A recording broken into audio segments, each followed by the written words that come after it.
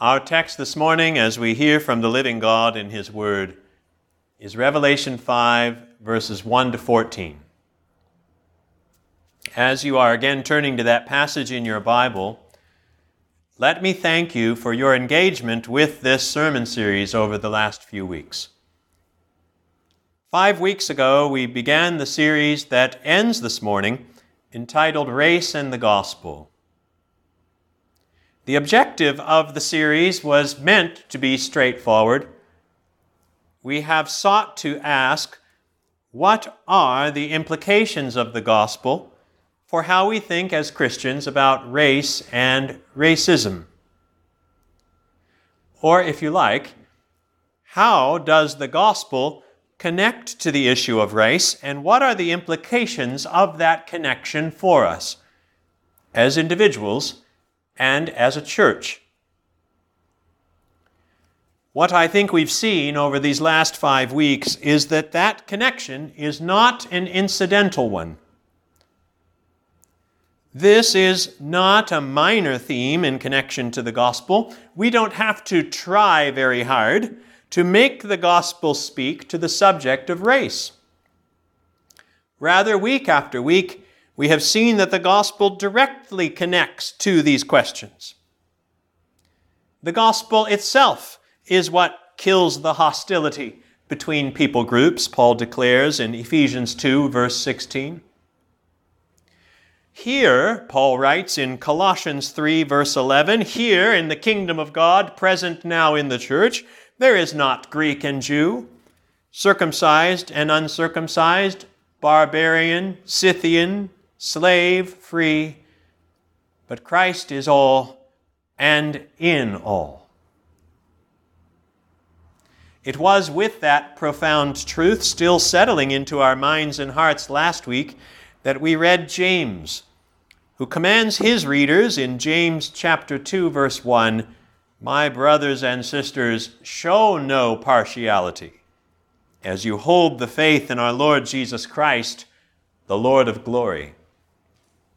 Listen, my beloved brothers and sisters, James continues later on, has not God chosen those who are poor in the world to be rich in faith and heirs of the kingdom which He has promised to those who love Him?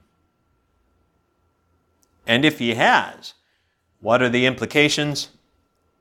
Would we who claim the name of Jesus act in a way that would detract from His glory, contrary to His very heart and purposes? So reasons James in chapter 2. And we argued last week that one stands on solid biblical ground to make that same argument regarding race. That James could just as easily have written, "Show no partiality."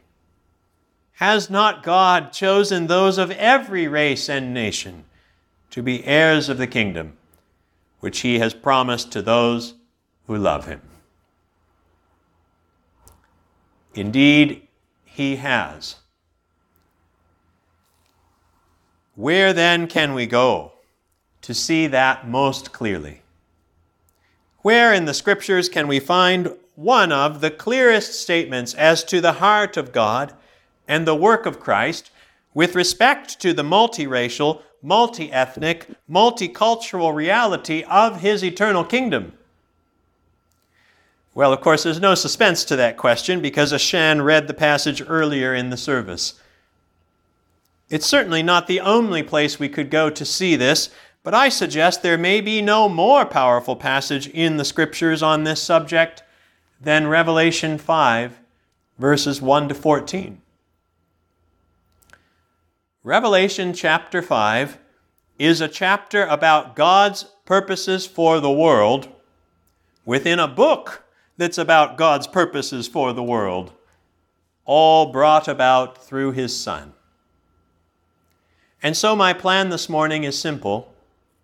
I want to talk about God's purpose for the world, as expressed in Revelation 5, and then at the end, to challenge us individually and as a church to consciously be a part of that purpose. Let's turn now to Revelation 5, verses 1 to 14.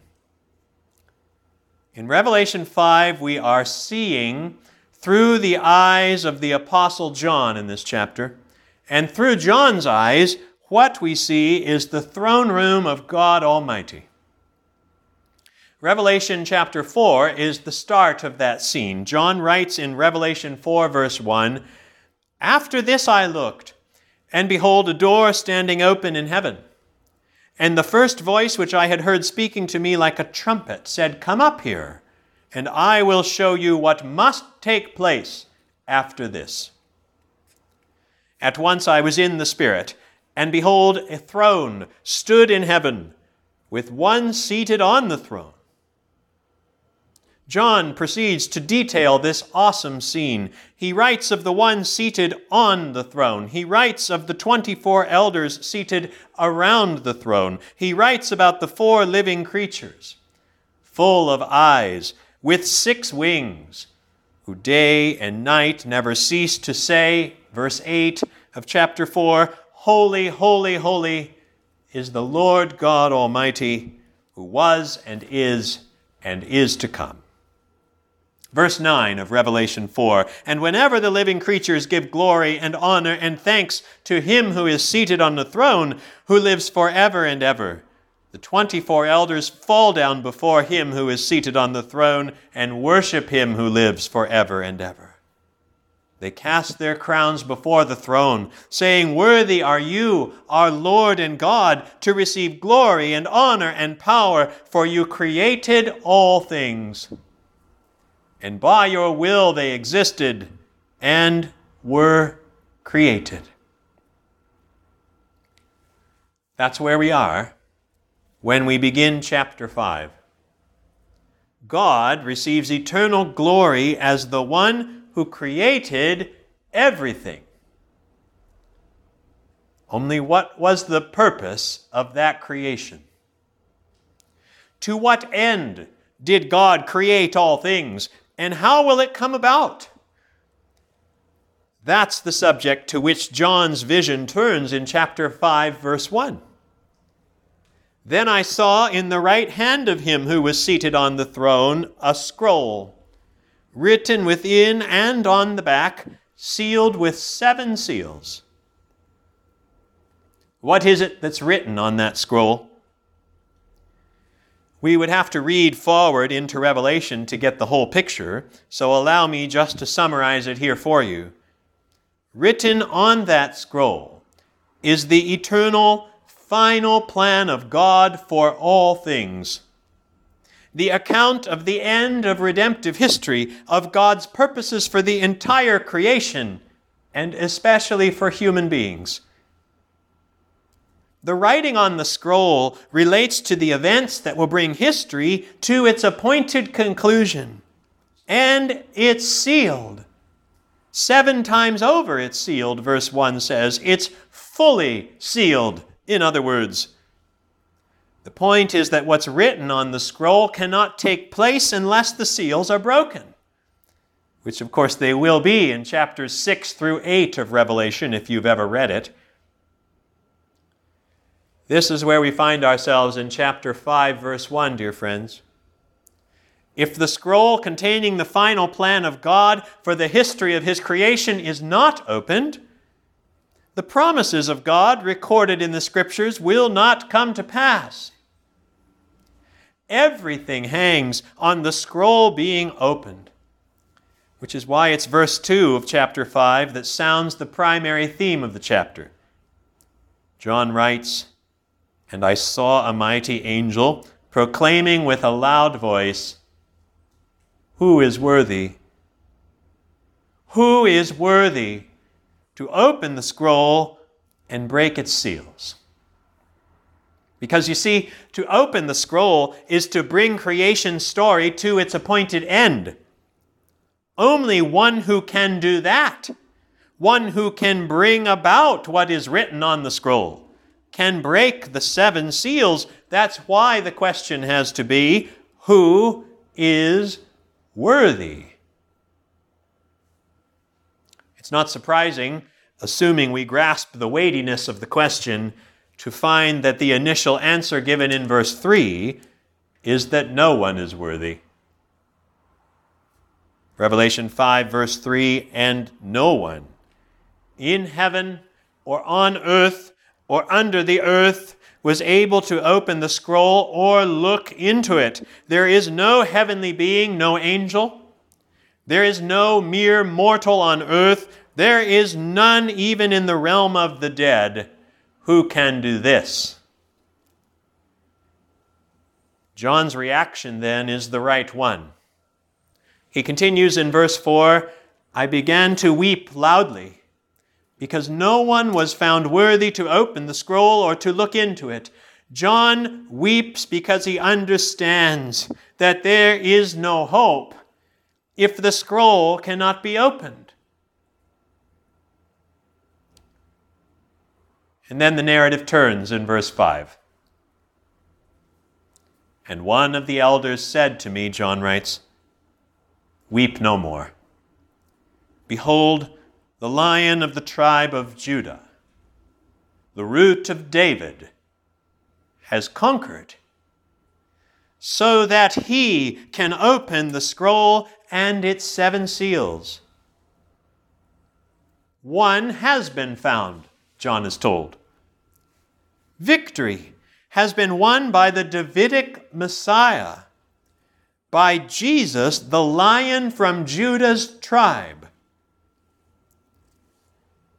Now, if we were engaging in a full exposition of the book of Revelation, we would at this point stop and consider Old Testament texts like Genesis chapter 49, like 2 Samuel 7, like Psalm 89, like Isaiah 11. We would see how such texts as those fill out the meaning of what the angel declares in verse 5. But the point is clear for us this morning. Jesus, the Messiah, the Son of David, has conquered as the Old Testament prophesied. And therefore he will open the 7-sealed scroll. John continues then in verse 6.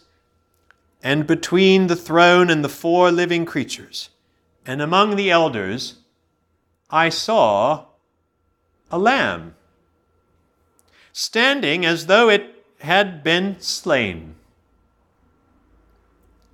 The apostle, having been told about a lion, looks again in the throne room, only then to see a lamb. Why? Why is this lion now a lamb in John's vision? Do you see? It's because the conquering that makes the Lion of Judah worthy to reveal the decrees of God is a conquering that was achieved as a slain lamb. Once more, Old Testament passages such as Exodus chapter 12 about that first Passover night in Egypt, or Isaiah chapter 53 about the suffering servant, would fill out the meaning of John's vision here. But the point, once again, isn't in doubt. Jesus was slain for the sake of his people, but now stands in the midst of the throne in triumph. The words of John the Baptist have been fully realized. Behold, the Lamb of God who takes away the sin of the world. Now he's the risen one. Now he stands triumphant in the throne room of God, the Lion, who is also the Lamb. And so we see that the key that unlocks history is the death and resurrection of Jesus Christ. Verse 7, and he went and took the scroll from the right hand of him who was seated on the throne. And when he had taken the scroll, the 4 living creatures and the 24 elders fell down before the Lamb, just as they had before God, seated on his throne in chapter 4, verse 10. Each holding a harp and golden bowls full of incense, the prayers of the saints, verse 9, and they sang a new song. They sang a new song, saying, Worthy are you. Worthy are you to take the scroll and to open its seals. For you were slain, and by your blood you ransomed people for God from every tribe and language and people and nation, and you have made them a kingdom and priests to our God, and they shall reign on the earth. And there it is. That's what history is about, brothers and sisters. This is where it's all going. What the angelic elders seated around the throne of God sing in verses 9 and 10 of Revelation chapter 5, to be magnified through the rest of the book of Revelation, climaxing in chapters 21 and 22. What these angelic elders sing there is the summation of everything. I want to spend what time we have then answering 3 simple questions that come out of those verses that are so central, and we'll do it quite quickly. Question 1, what did Jesus do?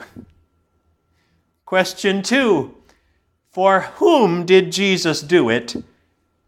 And question 3, of course, my favorite question, why?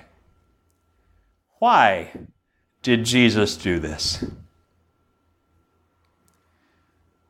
First, what did Jesus do?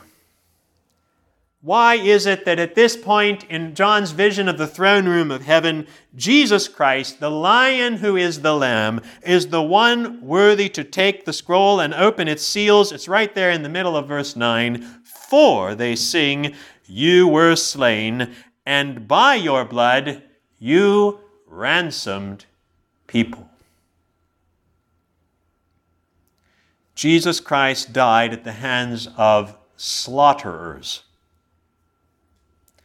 And by being slaughtered, the language evokes the sacrificial offering system, by his blood being shed as a sacrifice, he ransomed people.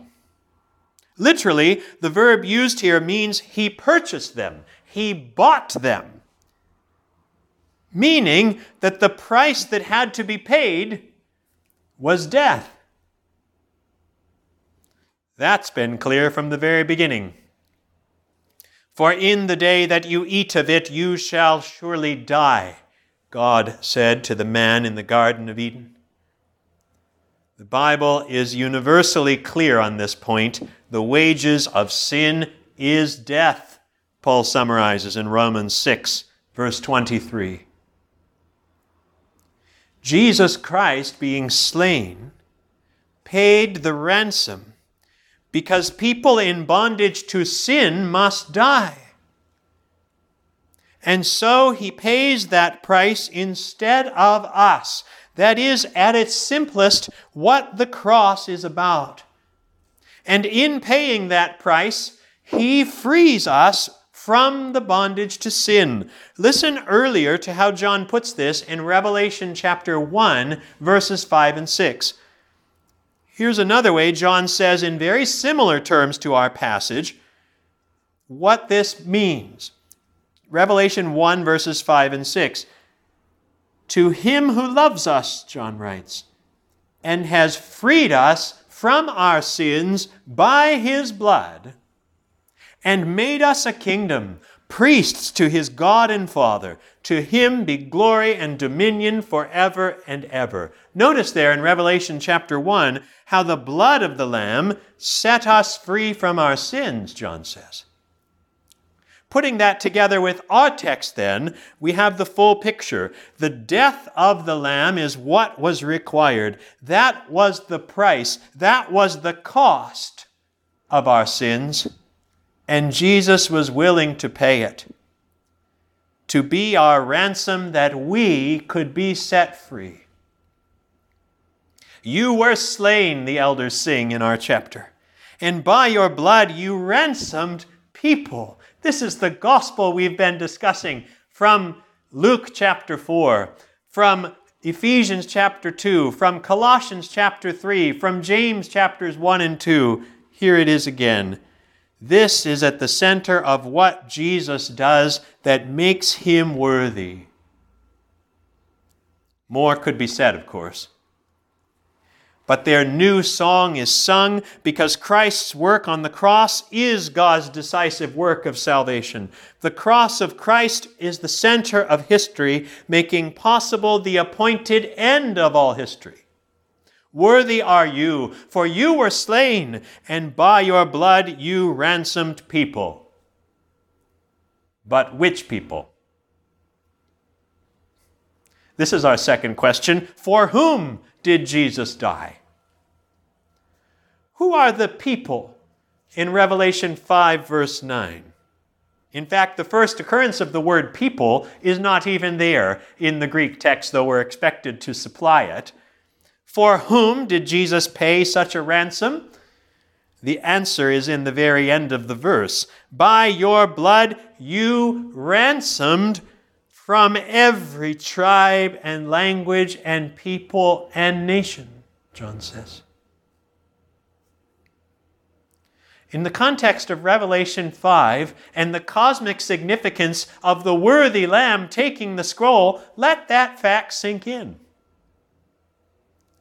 That in dying, in paying the ransom that stands at the center of history and is the reason Jesus Christ can take the scroll from the Father's right hand, Jesus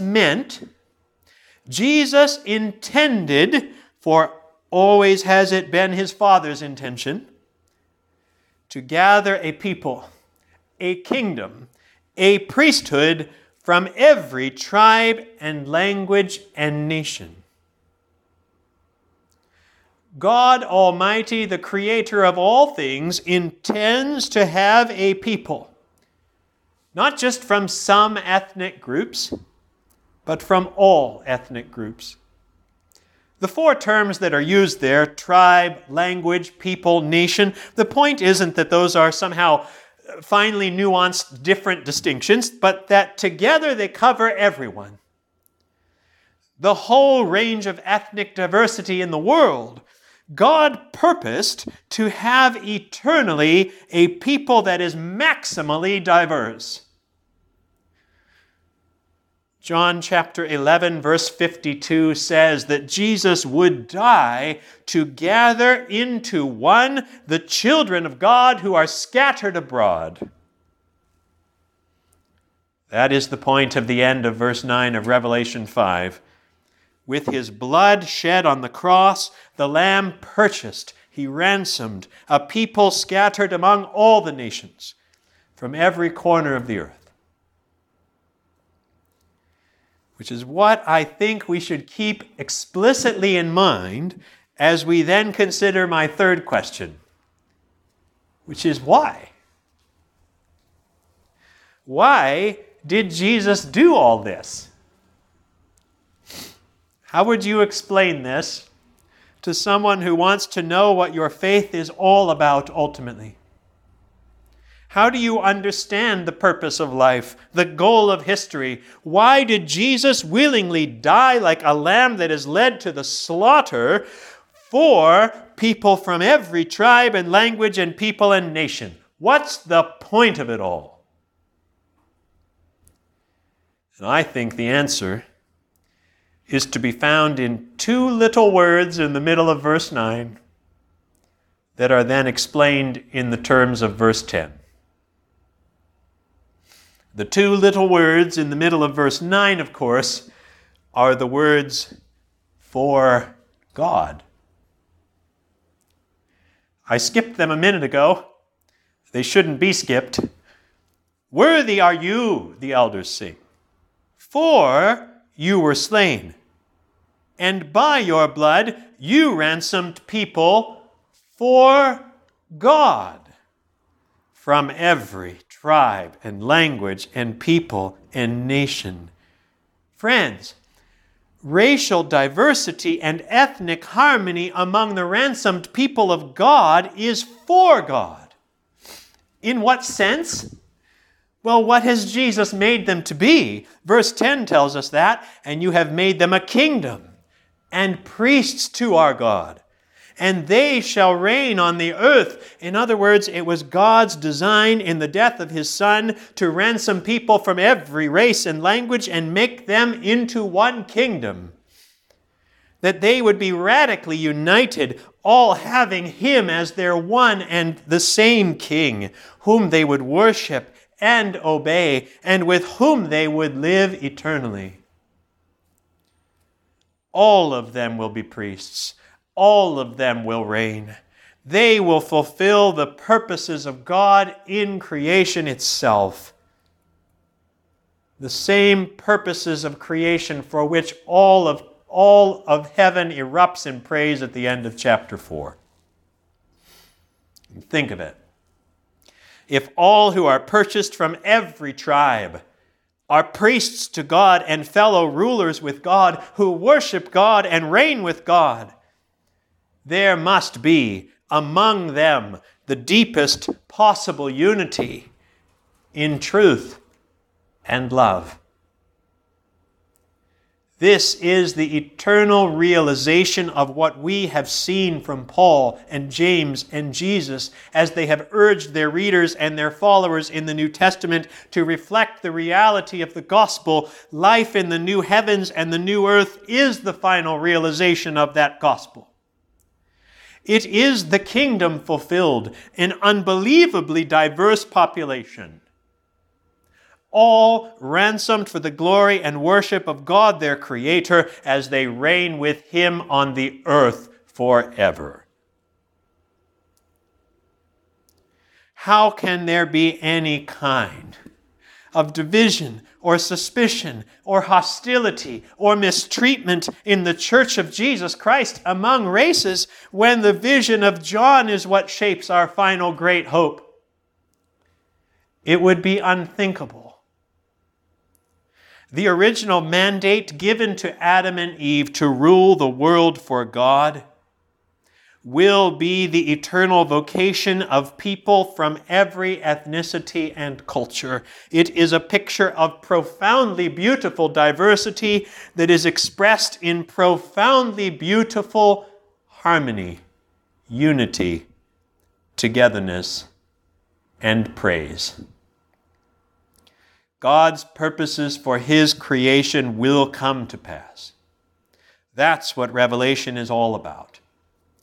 And I guess the thing I want to leave us with this morning is the fact that God's aim to have racial and ethnic diversity in his kingdom is not temporary. It is not circumstantial simply to our time on this earth. The ethnic diversity described in Revelation 5 verse 9 will be preserved eternally.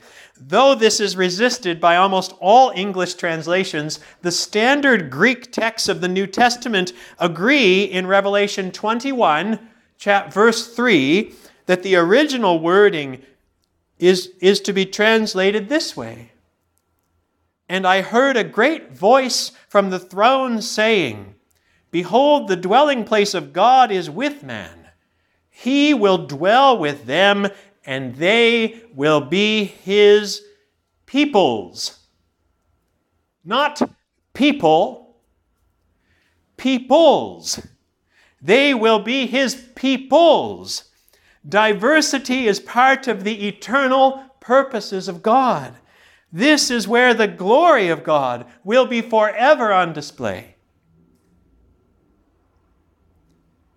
What then is the eternal result of the accomplishment of the Lamb to bring this all about? To bring history itself to its appointed end? This is where verses 13 and 14 of our text leave us this morning, as John catches just a glimpse of it. "And I heard every creature in heaven and on earth and under the earth and in the sea and all that is in them saying, to him who sits on the throne and to the Lamb be blessing and honor and glory and might forever and ever." And the 4 living creatures said, "Amen." And the elders fell down and worshiped.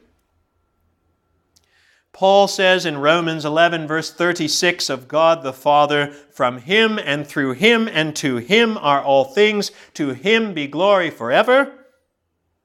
And Paul also says in Colossians 1 verse 16 that all things were created through the Son and for the Son. John's vision and Paul's theology agree.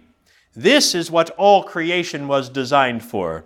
This is where nations and races and languages see their final purpose. This is the meaning of all things, the goal of God in history, the aim of the death of His Son. To Him be glory forever.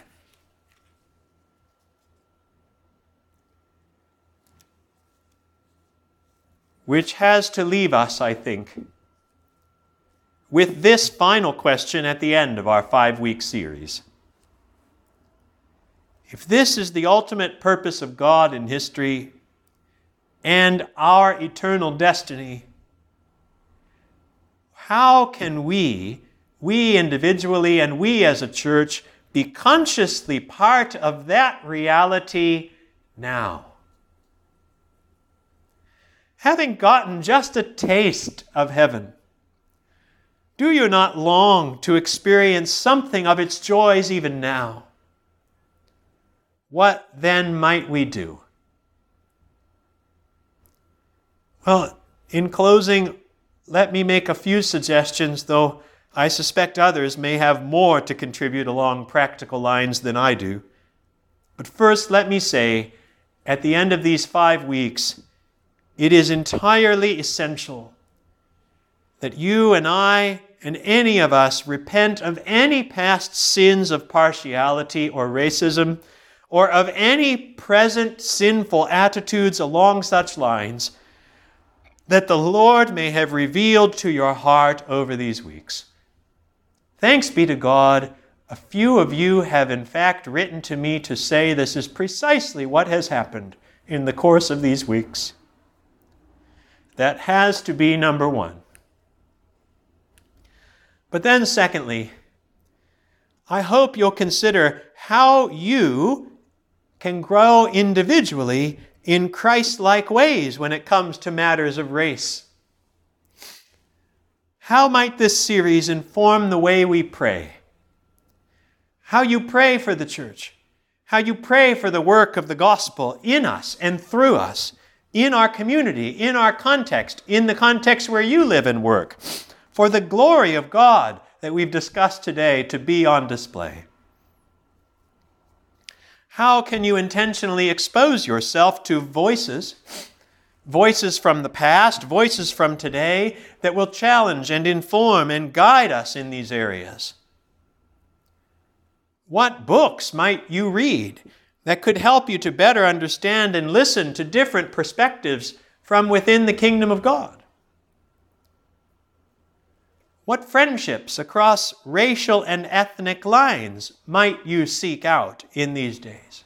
Might you cultivate, both Christian and non-Christian? How can we begin to dialogue intentionally with others about these issues and others like them and learn from them? If you find yourself in a place of life now or in the future where you will be moving, in what neighborhood would you choose to live and why? What church would you choose to join and why? How are questions of God exalting racial diversity part of your thinking about such things, if they are at all? As part of our witness for Christ, in what ways can we publicly stand with those who suffer from oppression and injustice? These and other questions like them are what I am asking myself at the end of these weeks together. And they're what I hope we will be asking ourselves as a church in days to come. I know that such things are only a beginning, but in taking such steps, we follow the one who is preparing for himself a people from all peoples, who will worship him forever. And so, brothers and sisters, we move forward in hope, joining our voices with theirs, even now, saying and singing with them, to him who sits on the throne and to the Lamb, be blessing and honor and glory and might forever and ever. Amen.